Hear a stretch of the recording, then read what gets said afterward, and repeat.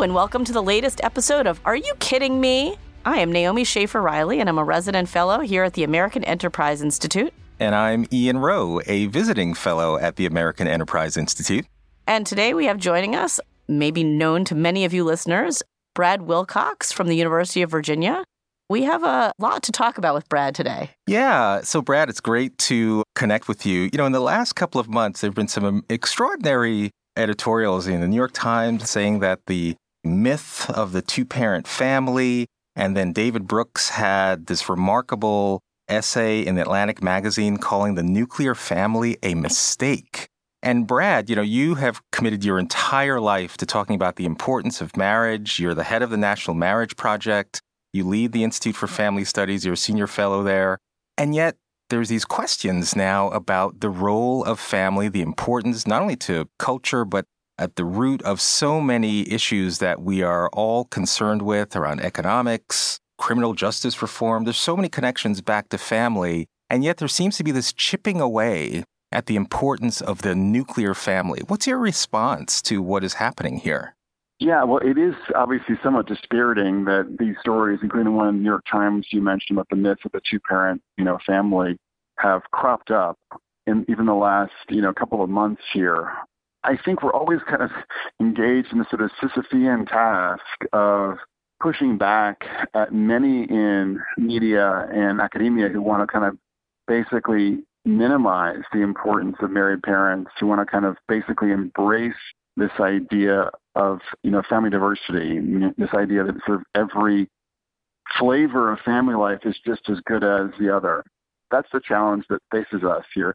I think at the same time, though, we have to recognize that whatever our elites might say in public, and for the New York Times, the irony is that they're likely themselves to marry today and have their own kids in marriage and remain stably married. I mean, this is sort of the paradox, or the irony, I should say, and that is that many of these elites who are writing about these things and sort of pushing this family diversity idea, or this idea that family structure is not that important, actually vote with their own feet in a rather different direction. And so I really like, Brad, sorry to interrupt, but I really liked the anecdote that actually Brooks used when he was talking about you in his article in your classes.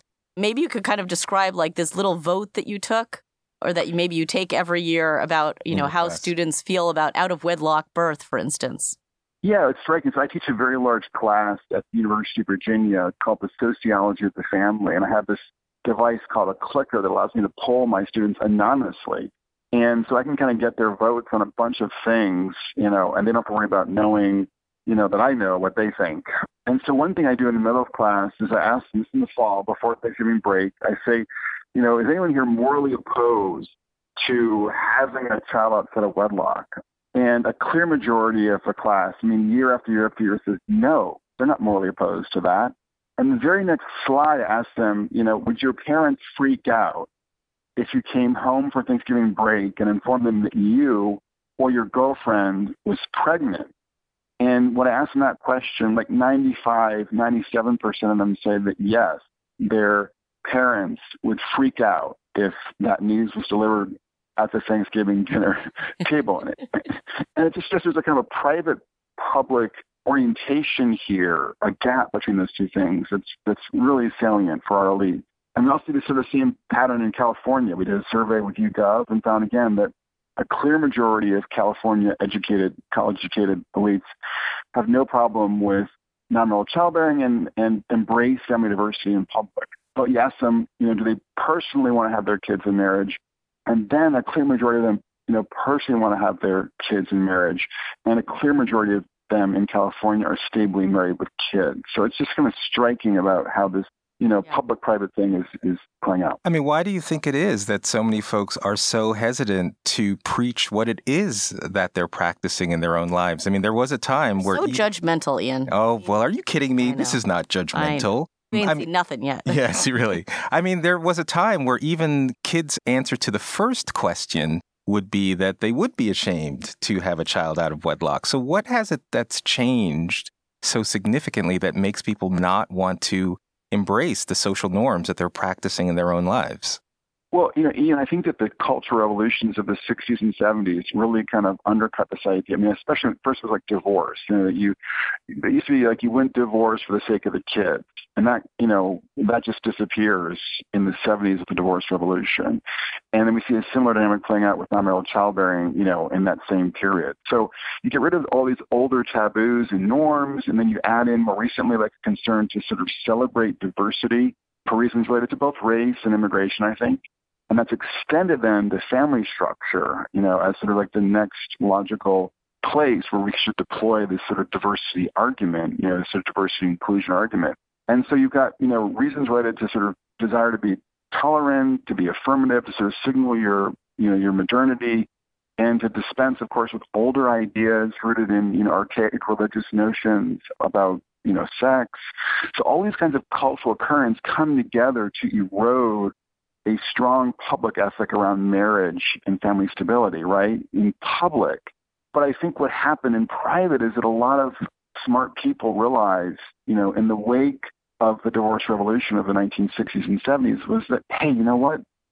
Getting divorced, having a lot of family instability is not very smart for me, for my spouse, especially for our kids. In my own life, right.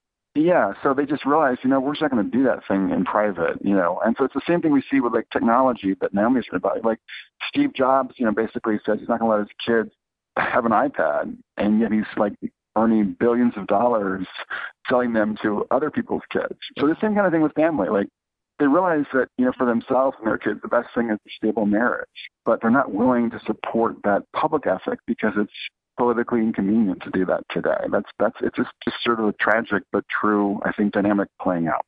I wanted to ask you, Brad, to kind of turn to the Brooks piece a little bit more in depth. So he has this very sort of clever way at the beginning of kind of talking about what I think a lot of people, even in stable nuclear families, feel, which is this kind of shrinking of the family, putting of all the pressure on even the two parents, the smaller and smaller Thanksgiving dinner table or just the Sunday dinner table. And I think that even people, in the middle and upper classes who are in stable nuclear families are feeling this. He talks about how, in order to meet the needs that maybe grandparents or neighbors would have fulfilled 50 years ago in helping you care for your kids and have a more reasonably relaxed lifestyle. Now you have to pay for the nanny and pay for the tutor and pay for everything. And you're, working on the hamster wheel in order to try to make that happen. And I was wondering kind of what you made of that description, whether you think it's accurate and where David Brooks's analysis, you sort of say kind of goes off the rails a little bit. So I think that Brooks's analysis is correct in terms of arguing that basically raising a family, supporting a family is really challenging. And to have like grandparents, uncles and aunts helping, not to mention a larger community, helping with that or with a set of tasks, practical, financial, emotional, et cetera, is wonderful. And we have lost a lot of that kinship and a lot of that, care for community sort of standing behind us since the 1970s. As we all know, there's been a dramatic decline in civic engagement in religion, for instance. One example of that playing out too.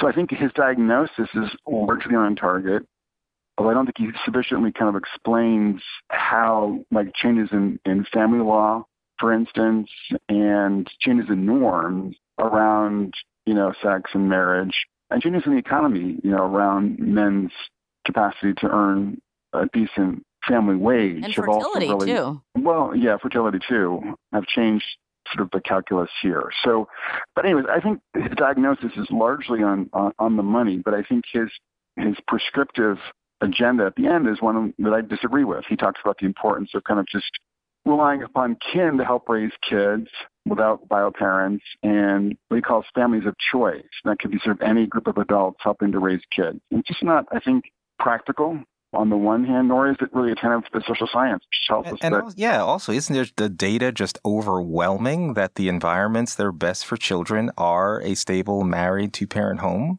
Like, why is it so difficult for us to just objectively share information about the best environments for kids? Well, yeah, you're right. I mean, we talk about in my Atlantic piece, Tal Boyd, just the way in which we know, like, that single moms living with a grandma do as badly as single moms living on their own when it comes to outcomes like teen pregnancy. And we show that, kin don't compare to bio parents when it comes to raising adolescents, in our piece. So the science doesn't sit with, Brooks's prescriptive agenda in the last part of that Atlantic piece. I think it's hard for us to talk about these things again, Ian, in public, because we don't want to come across as being intolerant, in some way to families that don't, for one reason or another, measure up to that standard of the intact married family. I mean, to Brooks' defense, he says that one of the reasons he wrote the essay was that usually this topic is normally focused on by conservatives, like the impact of the decline in families. And so somehow that has turned off more left-leaning, more progressive folks from even talking about this. So he says that his effort to do this article was to try and get this conversation back in the province of progressives as well. How do we do that? I think one way we do it is by talking about how stable families serve the welfare of girls and women. And, we know that girls are more likely to be thriving in school and even the labor force as 20-somethings if they're raised by, stably married parents. My work with Bob Lerman shows that. We know actually today that the motherhood wage penalty, based upon some work at Columbia, is smaller today for married women than it is for other women, in part because today's dads are a lot more, helpful on the home front than was the case, 50 years ago. So there are ways that you kind of can tell the family story that are kind of particularly sort of positive for girls and for women. That's one part of the story. I think another thing to sort of stress is the way in which stable families advance the cause of social justice and racial equality. We know, for instance, that Black kids are raised in intact married families are suspended less in school than white kids who are raised in non-intact families. So a lot of our concerns about racial... Wait, Brad, say that again. Because, when folks talk about, for example, school discipline or suspensions, it's almost always on the dimension of race. But you've just raised a very interesting piece of information, which is once you control for a family structure, you get very different outcomes. So say that one more time. Right. So what Nicholas Zill and I have found in our research is that African-American kids who are raised in intact married families are less likely to be suspended compared to their white peers who are raised in non-intact families. So there's a big racial disparity, as you both know, in school suspensions. Blacks are more likely to be suspended than whites. And I think part of that story is about racism, but I think a lot of the story is also about other things, including family structure. And again, it's just striking to know that Black kids are having the benefit of, being raised in an intact married family are doing better on this sort of school front, than their white peers who are being raised in non-intact families. As someone who runs schools, this is at the crux of the debate. Most folks, when they see that same data that you're talking about, the differences, the disparities by race in terms of discipline, basically make the assumption that the causality is either implicit or explicit bias of teachers. And so how do we expand this conversation to say, well, maybe there's that, but it sounds like the structure and stability of the family in which these children are being raised is a significant contributing factor as well. There's also just a chicken and egg thing here. How many commentators are reluctant to talk about family structure in this way because they think it's white people lecturing Black people about how to structure their families? And I don't want to cast aspersions on David Brooks here, but this does feel a little bit like the soft bigotry of low expectations for Black families. Like, we can't hold them to these high standards of, nuclear families that white people have. So we should just give up and, try kibbutzes. And that was sort of the impression that I walked away from the article with. And I think it's very disappointing, especially with the work Ian is trying to do and other people are trying to do with, reintroducing people to all of the great things that come from having intact families and married parents.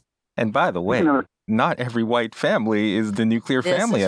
Brad, you may want to comment on this. It's not as if there's universal stability in white communities. Yeah, but rich white people have much easier time lecturing poor white people. Yes, that's true. Less guilt and... Right. Yes. So, we've seen, obviously, since the 1980s, a dramatic increase in cohabitation and family instability and single parent among poor and working class whites. And as we all know, that the effects of that instability is much like what we've seen with African American families since the late 1960s. So this is not a Black problem. It's a universal problem now in America, but it is concentrated among working class and poor Americans. But it's for that reason, too, that it tends to deepen a lot of the economic and racial inequalities that all of us across the spectrum would like to reduce. There's emerging science as well in terms of the environments and kids are being raised in, even from brain development perspective.